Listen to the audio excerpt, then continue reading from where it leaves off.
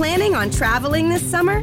Make saving at the pump part of your plans with 2 times the fuel points from Harris Teeter. It's easy. Download your eVic coupon, and for every $1 you spend with your Vic card, you'll get 2 fuel points. That's up to $1 per gallon on quality fuel at participating BP and Harris Teeter fuel centers. Download your eVic coupon today and save money at the pump all summer long with eVic and Harris Teeter fuel points.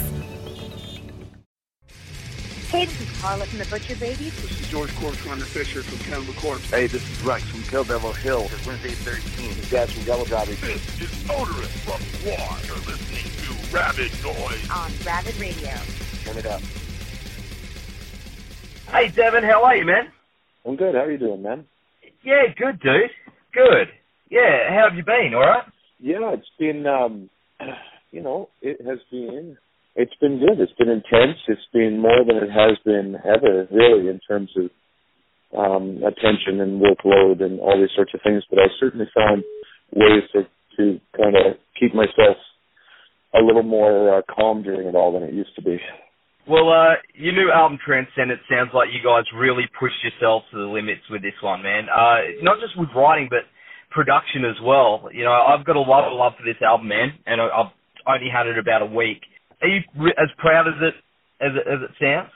Like it's one of your one of your best, man. Yeah, no, I'm very proud of it. I mean, I think the thing for me with DTP at this point is I really want to do it for the sake of the band, for the sake of the audience, and for the sake of the fact that I still really do enjoy playing this style of music. But doing it without a real authentic reason, you know, without really connecting to it emotionally, it's you might as well not do it at all. So I'm proud of this one because, like you had mentioned, we all did push ourselves to the limit. And for me, I really pushed myself to find an angle to connect to it. And I think it's actually really great, man. Oh, dude, it's phenomenal. It's like one of your best. Thank definitely. You. Yeah. Thank you, dude. That's wicked. As at 25 years in, I'll take that, man. That sounds great. Awesome, man. Well, everyone's loving it, man. All my mates have got it. Everyone's like buzzing on it, dude. It's definitely cool. And the track Higher feels like, you know, it embraces everything that is Devin Townsend. You know, everything from strapping to Ocean Machine to deconstruction. Was that the plan when writing that one, or did it just sort of come out that way? It came out that way because of the theme. I mean, one of the most interesting parts of this project for me was the opportunity to explain to the band why I write the way that I do. And Higher is a good example of that because I wrote that song to represent a certain emotion, you know what I mean? To go from a place of uncertainty to a place of anger to a place of triumph, you know what I mean? And that kind of process of going from one place to another is really, it's necessary to get all those sorts of different dynamics, right? So it's fortunate that was something that was interesting to me this time around because it ended up, you know, being a song that did that, right? Yeah, man. And you worked with the band on this one too. Do you feel like you're closer as a team now after working together on it? Yeah, very much. And I apologize here today too, man. I'm lying down. I kind of messed up my foot and my head's a little cloudy today. So if my answers aren't as to the point as they sometimes are, I apologize. But yeah, with the band, with the band, we did work really hard together. And I mean, I wrote the record for the most part, other than the song Higher, very much like I had written any other record. But the way that we put it together, the process that we used to teach each other, you know, for me to teach them the parts and for them to really get into the parts was really collaborative. And yeah, now I think we're much closer than ever. And I think it's just, I'm hoping that we can get to a point where, you know, I can get them a little bit more money too, so they can, you know, they can feel like it's been worth the effort for them, right? Yeah, no, I totally understand that one, man. And you know, you've re-recorded Hyperdrive, Kingdom, and now Truth. Is that going to be an ongoing thing? And what made you sort of pick those songs to revisit? Well, I mean, one thing about my career and music that I do is I never feel like I get it right. You know what I mean? Like, no matter what it is that I do, it's never right. So if there's a song that I've written in the past that I like and something that I'm writing currently seems to have a place in it for that theme, whatever that original, like Kingdom or Hyperdrive or Victim or anything, then I'll certainly take another kick at the can. You know, I have no shame in redoing things, and there's a good chance I'll keep redoing it too, just because, like I said, man, it's never right. It will never be right. It can't be right, just by the definition that perfection just doesn't exist, right? But in my head, I just want to keep striving and getting closer and closer and closer. So an opportunity like this album, where the theme of it led into something like Truth, was an excuse for me to take another try at it. Yeah, but I've always loved that song, and I love how you're doing it. It's sort of like you're connecting these other songs to, or these other albums to what you're doing now. So it's just kind of like one. Yes, totally. It's beautiful, man. That's it. So exactly.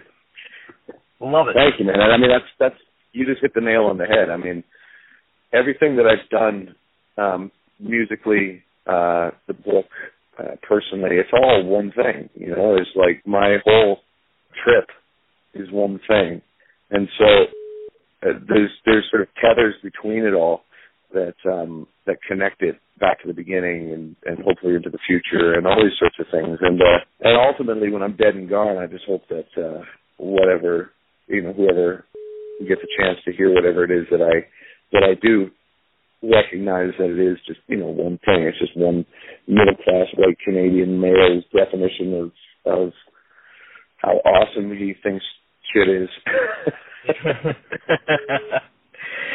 You also got your cover of Transdermal Celebration, and that, man, I love that Wheat song. Is that always the plan to tie that in with the album?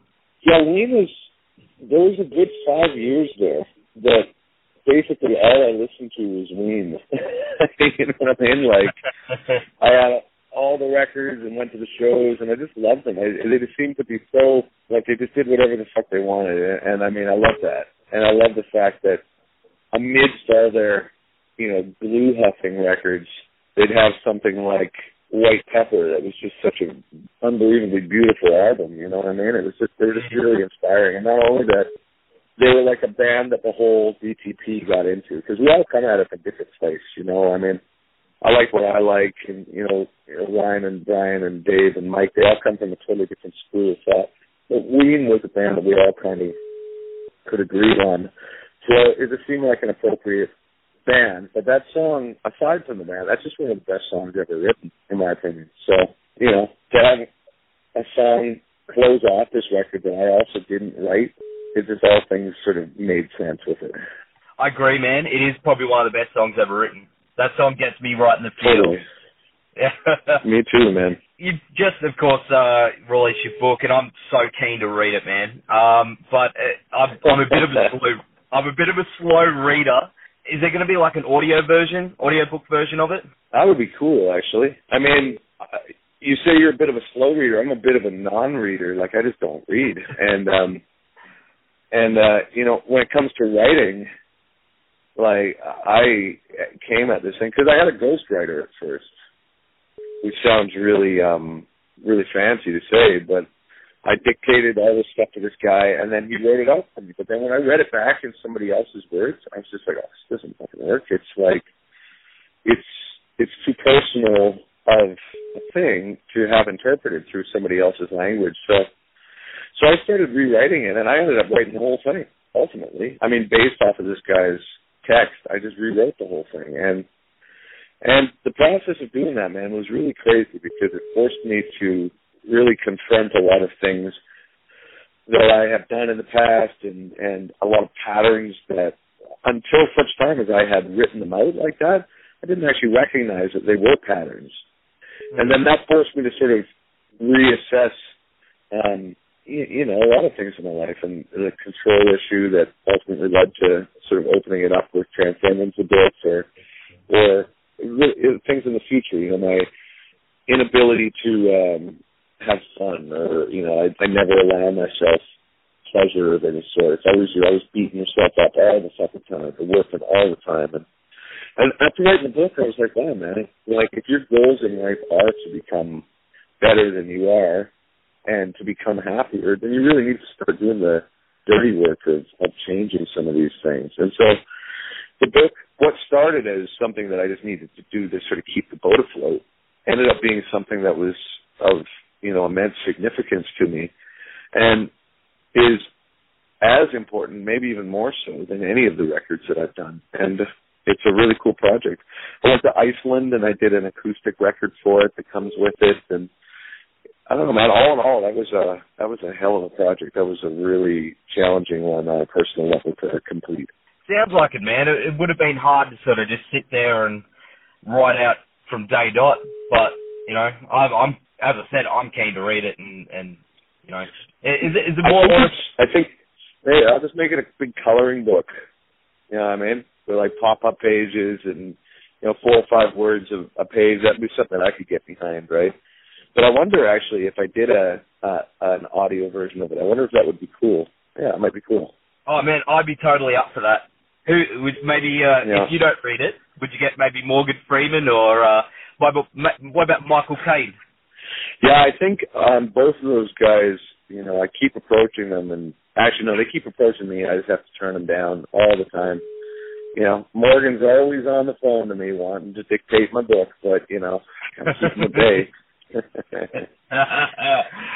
I think Michael Caine would be good because no one would expect it. Yeah, or Peter O'Toole. Yeah, we got Joe Toy to do the audiobook. That'd be great. Actually, that is a brilliant idea. It would kind of undermine the emotional content of it to have a metaphor for a penis rattling on about my life.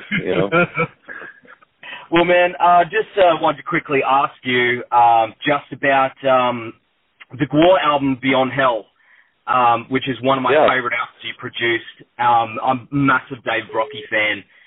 What was it like working with him? Dave was a brother, man. Me and him really got along well, and I was a fan of his since I was a kid, and he was going through some hard times at the time, and we became actually really good friends. And I spent time with him, and he came up and spent time with me, and we just became really good friends, man. I really understood where he was coming from.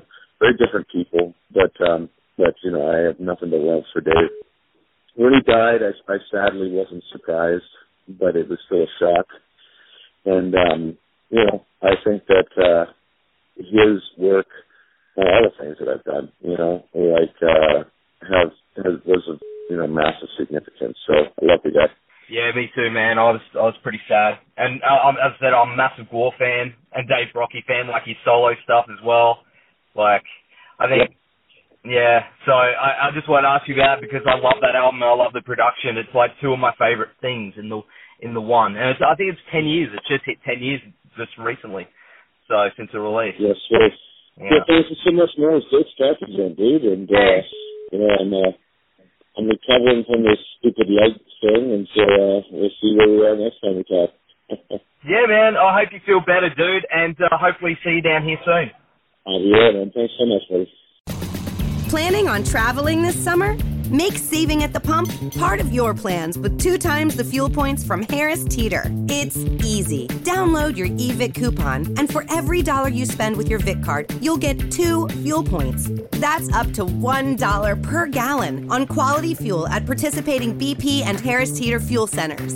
Download your eVic coupon today and save money at the pump all summer long with eVic and Harris Teeter fuel points.